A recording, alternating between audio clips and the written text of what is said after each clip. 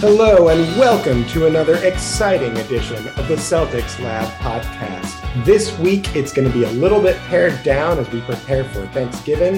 And so to that end, our usual lead point guard host, Cam Tabatabai, is busy. He's doing some stuff prepping for Turkey Day.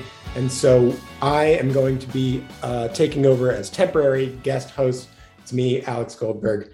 You know me, you love me. Going to be playing point for this one, and we'll see how it goes. Anyway, we have some stuff to cover with regard to the recent run that the Celtics have been on. They are playing a little bit better, but the schedule is getting a little bit more difficult as we head into this next stretch, starting with a big game against the Brooklyn Nets tomorrow, which I will be attending. And I'm pleased to welcome none other than my constant rock co-host, Justin Quinn, here to talk us through that. Justin, how are you today? I'm pretty good.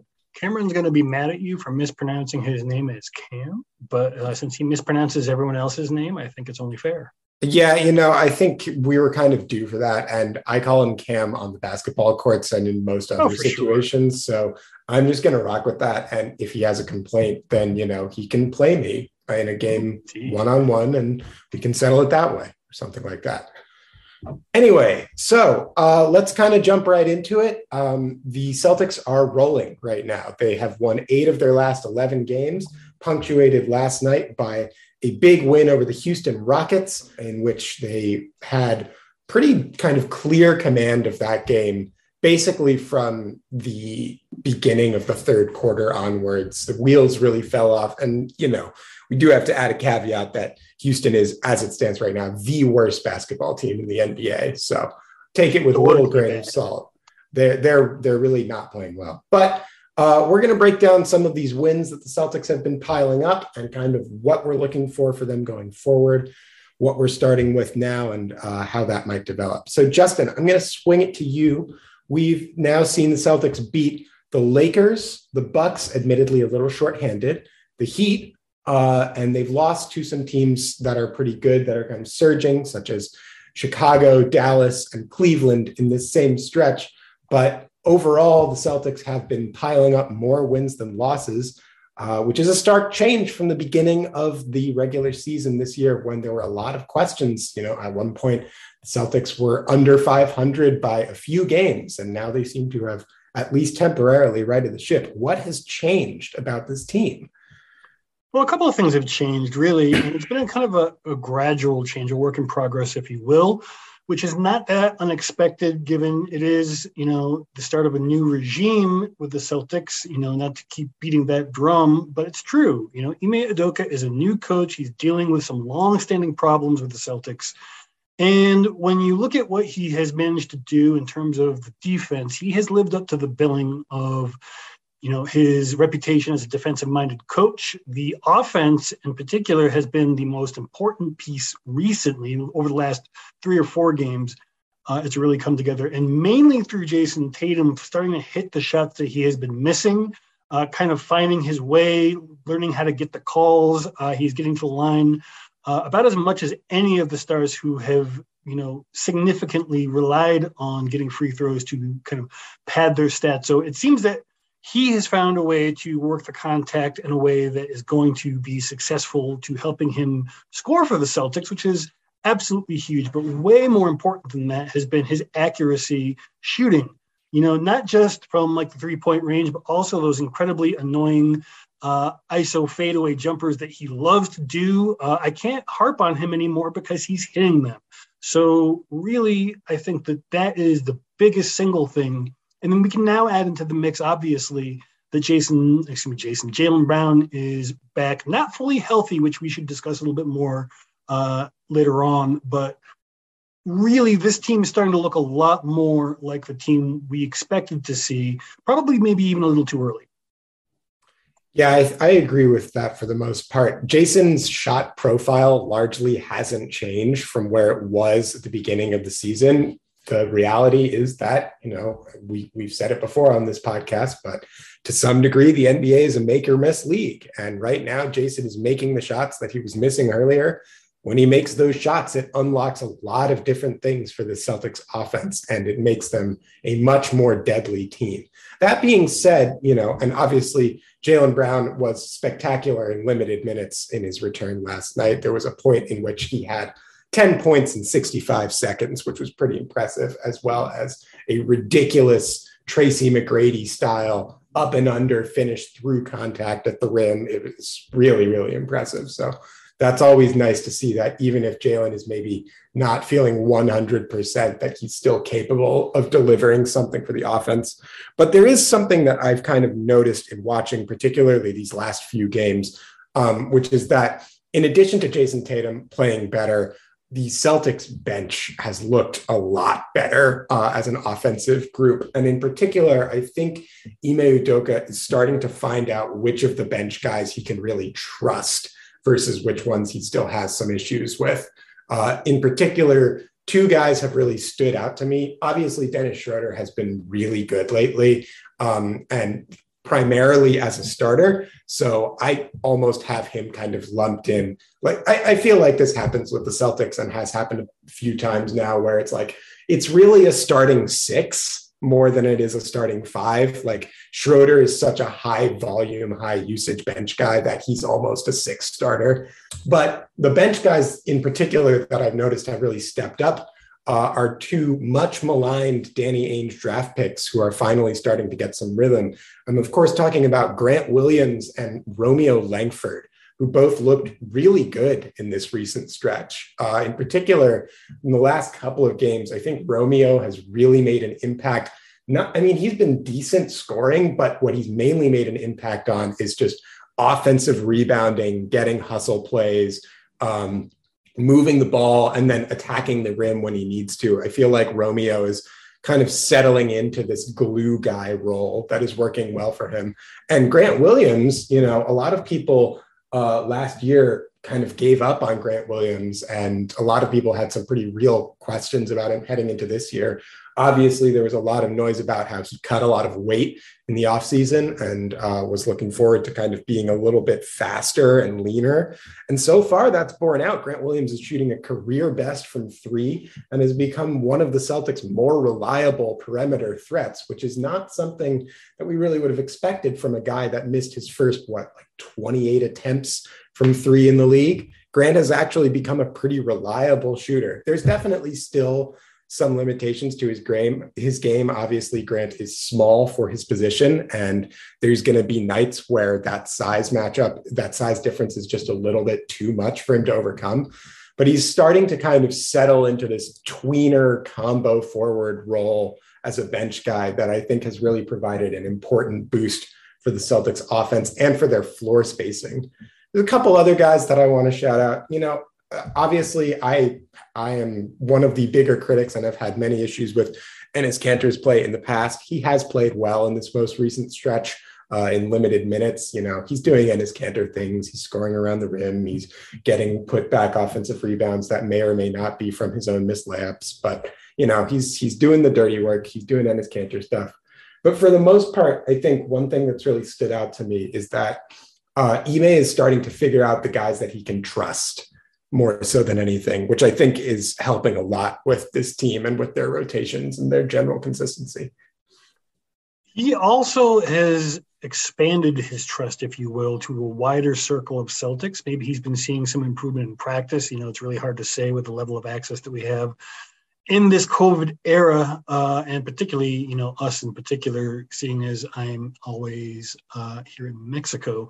But, it was very nice to see Peyton Pritchard and Aaron Nesmith get some time. A lot of that had to do with the blowout, but to see Aaron sink two back-to-back baskets on consecutive plays was really, really nice to see.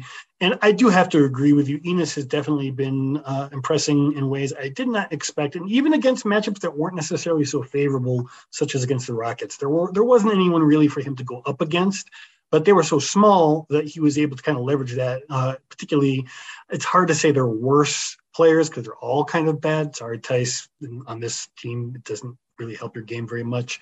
But seeing Tice out there had me wondering if they are trying to get rid of him, as bad as they are reportedly interested in doing to open up some minutes for Sengun.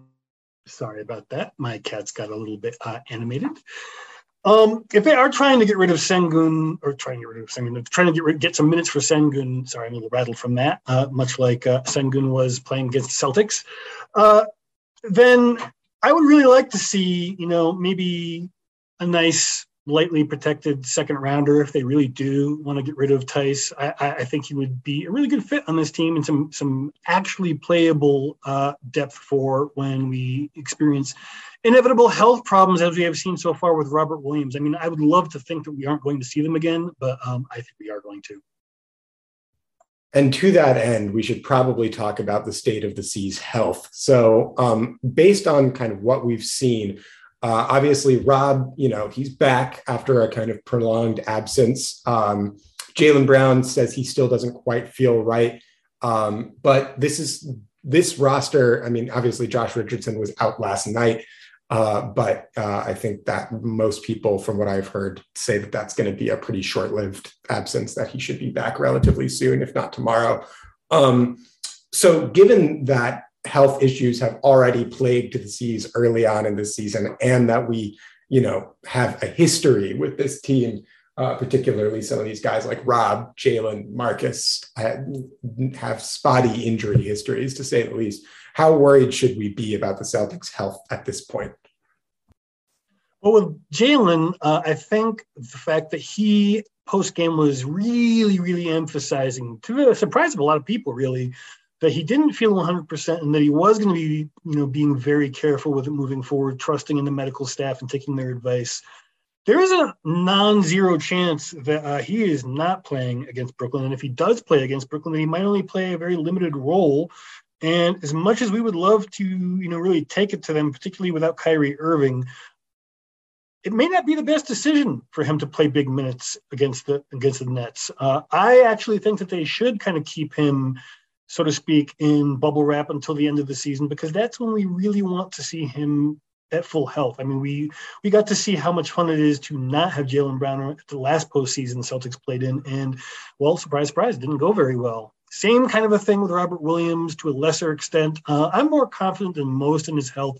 He hasn't missed that much time, but, I mean, they're all lower body injuries. They're all big man lower body injuries. And when you put those things together, it's a little scary. And considering that it's going to be really hard for this team to contend without him, at least as an available starter, if not better than that, they do need to be careful moving forward, particularly in the big, glut of games that are about to whomp the Celtics. I mean, we can talk about that in a second as well, but things are about to get really, really tough for Boston. For sure, yeah. So I think health-wise, I definitely agree that the priority has to be maintaining Jaylen's health, even if it means me paying, hundreds of dollars to see the Celtics play the Brooklyn Nets and Jaylen doesn't actually play. I think it's going to be interesting to see how they manage his minutes going forward, because Jaylen, and, Ime kind of mentioned this on the ahead of the Lakers game, Jaylen really wants to be out there. Like, he really, really cares about being out there on the floor for this team. I think that he views himself, rightfully so, as a really important piece to this team's ultimate success. And I don't think that anybody would argue that the Celtics are much, much, much better when Jaylen Brown is on the floor versus when he's not. That being said, I do think that Ime and the coaching staff have kind of taken the right approach of really trying to stop Jaylen from himself in some ways. Hamstring injuries are notoriously kind of tricky and lingering. Last year, to bring up a kind of relevant example, we saw James Harden deal with nagging hamstring issues for basically the whole season. And, there were spurts where he would play through it and he would look like James Harden and he would be great. But ultimately, the Nets lost James Harden in the most important series of their season. And when they brought him back, he was a complete shell of himself, clearly not ready to play. And that hamstrings matter a lot. With regard to kind of how the Celtics can approach that, one thing to keep in mind is that with regard to Robert Williams, I think it's definitely concerning to me, just given the amount of injuries he's had, that he's already kind of accumulating some dings and dents. The Celtics' big depth, especially if Kanter is playable, is a little bit better at that position. I'm kind of less worried about that one, particularly because I think in a weird way, Tatum and Kanter actually have some really good chemistry. Kanter operating as a screen setter for Tatum has been a pretty effective play for this offense. Yeah, if you want to jump in. Yeah, check in with me in a couple of games about that Enes presence, because these are going to be, apart from the Philly games coming up, a lot of teams that aren't so great for him to play against and that will torch him in terms of being a defender, even on their second unit. So I am a little concerned about the big man depth. I don't think that they need to go out and, I think Tice would be a luxury. I do think they either need to get Bruno Fernando, some minutes playing with the main guys just to see how he's going to do, because if not, they need to move him or someone on this roster for a big who can play at least some limited minutes, who will not get absolutely roasted on defense.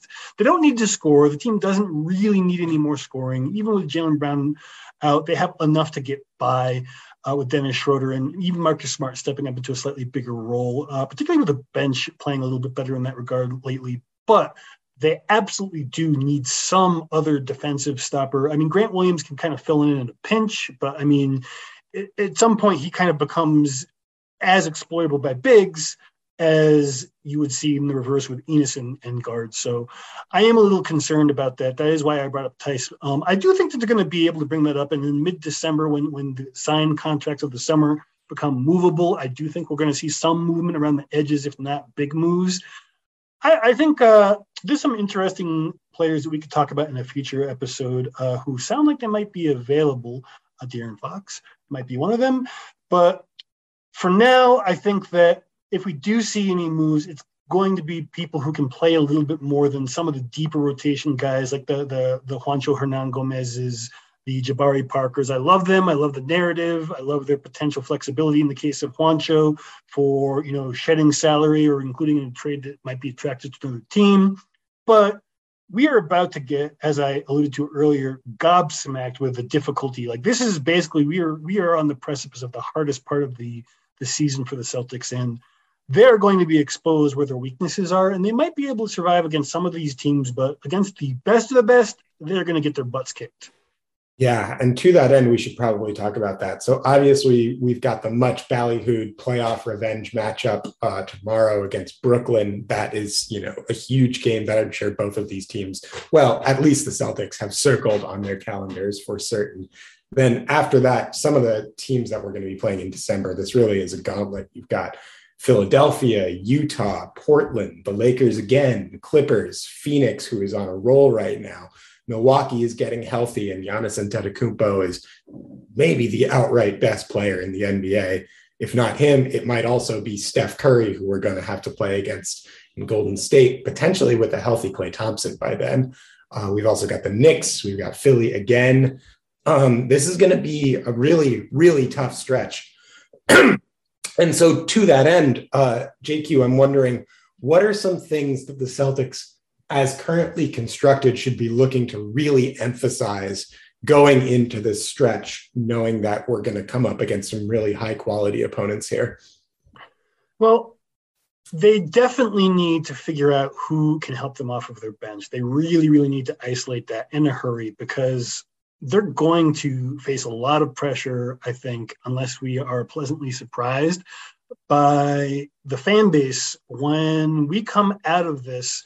If we are still at 500, this team is doing really well, because from there on, January is still hard, but it's not this hard. And then after that, the schedule becomes much, much easier. So as long as they can survive this coming month, I think they're going to be in good shape, but they are going to need to figure out who they have on the roster. And it's going to be a really hard balancing act for Ime Udoka to balance trying to win with trying to see who can help, because you're going to have to see who can't help in that process. So I don't envy his position. I'm going to kind of put you on the spot here again, but if you looking at the kind of gauntlet of teams that are coming up, you had to pick out some games that you would really like the Celtics to win in that stretch, which ones would you be looking at? It's like, these are the games the Celtics should definitely prioritize. Well, we faced Philadelphia in the first and last game of the next 10-game stretch that you mentioned. I don't know if we're going to be in a position to beat whatever Philly looks like by the end of that stretch, because by then trades will be available. Then we may see Simmons moved and Ben Simmons, and we may see them kind of, amped up a bit.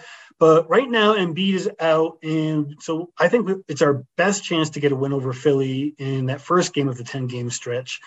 Portland hasn't been playing so great, so I think that they are a more likely win. The Lakers seem like a plausible win, possibly the Clippers. They have been playing way better than people have been expecting under Paul George, kind of as like the focal point of the team. He really seems to be relishing that. The Bucks might still be beatable. I don't think we have too much chance against the Warriors the way they've been playing, but you never know. That's a game that we always seem to rise to the challenge of. And then maybe I think there is a pretty good chance that we might be able to beat the Knicks in our rematch of the season opener. But again, that Philly, whatever Philly looks like at the end of that stretch, I'm pretty sure it's going to be a different team, even if they just have Embiid back. Yeah, and for what it's worth with Philly, I mean, Tyrese Maxey has been lighting it up as their starting point guard. And in general, I think Philly is doing better than a lot of people, myself included, projected them to be doing in light of the ongoing Ben Simmons saga. Obviously, the Warriors are kind of the top dog in this group right now. They look like pretty clearly the best team in the Western Conference. But, to that end, one of the only people who's kind of been able to consistently not give Steph Curry trouble, but at least make him work harder is Marcus Smart.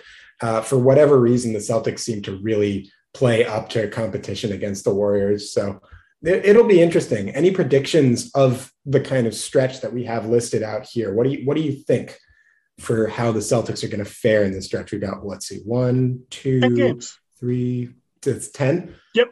Yeah. So let's get a prediction on record. 10 in these 10 games. What are we looking at? I think that if you count the Brooklyn game, I think there's a Cleveland rematch. We were playing. I forget who we're playing in the interim between Brooklyn and the rest of these games.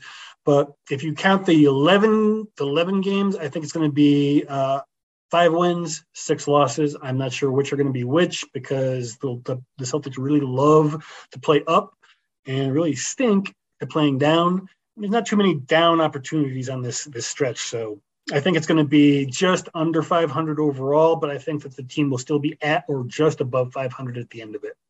Yeah, well, if just under 500 is what we wind up with, I have to say I feel reasonably okay about that, given the quality of competition. If we can even get to slightly over 500, that sets the Celtics up really well. So we'll see. Big upcoming stretch for the C's. I will be in the Garden tomorrow with some friends to watch them take on the Brooklyn Nets in what is sure to be a fascinating and compelling game, Jaylen Brown or no Jaylen Brown. We will see. Anything else that we want to cover here in this kind of news section before we move on? No, I think that's just about it. We've got a very, very intense slate of games coming and an even more intense holiday where we'll be spending some time with family. And we all know that can be either, just the thing or just the thing you need to run to the bar to get away from nice and full of yummy food. All y'all enjoy it without me, as most of you know. And for those of you who don't, I'm telling you, we don't celebrate that here in Mexico. So I will be looking on in envy at some pumpkin pie and hopefully a win over the Brooklyn Nets. Take care, y'all. For Saatchi Wellness, this is Eloquist Radio, spot title NVAF What's Next 60 Radio, Edity PFEQ 3006000, length 30 seconds, mixed at Harbor on March 1st, 2023. I can't wait for what's next, even with higher stroke risk due to atrial fibrillation, an irregular heartbeat not caused by a heart valve problem. Eliquis, apixaban tablets, reduces stroke risk. It's the #1 cardiologist-prescribed blood thinner. Don't stop taking prescription Eliquis without talking to your doctor, as this may increase your risk of stroke. Eliquis can cause serious and in rare cases fatal bleeding. Don't take Eliquis if you have an artificial heart valve, abnormal bleeding, or have antiphospholipid syndrome. While taking, you may bruise more easily or take longer for bleeding to stop. A spinal injection while on Eliquis increases risk of blood clots, which may cause paralysis, the inability to move. Get medical help right away for unexpected bleeding or unusual bruising, or if you have tingling, numbness, or muscle weakness. It may increase your bleeding risk if you take medicines such as aspirin products, NSAIDs, SSRIs, SNRIs, and blood thinners. Tell your doctor about all planned medical or dental procedures. Learn more at Eliquis.com or call 1-855-ELIQUIS.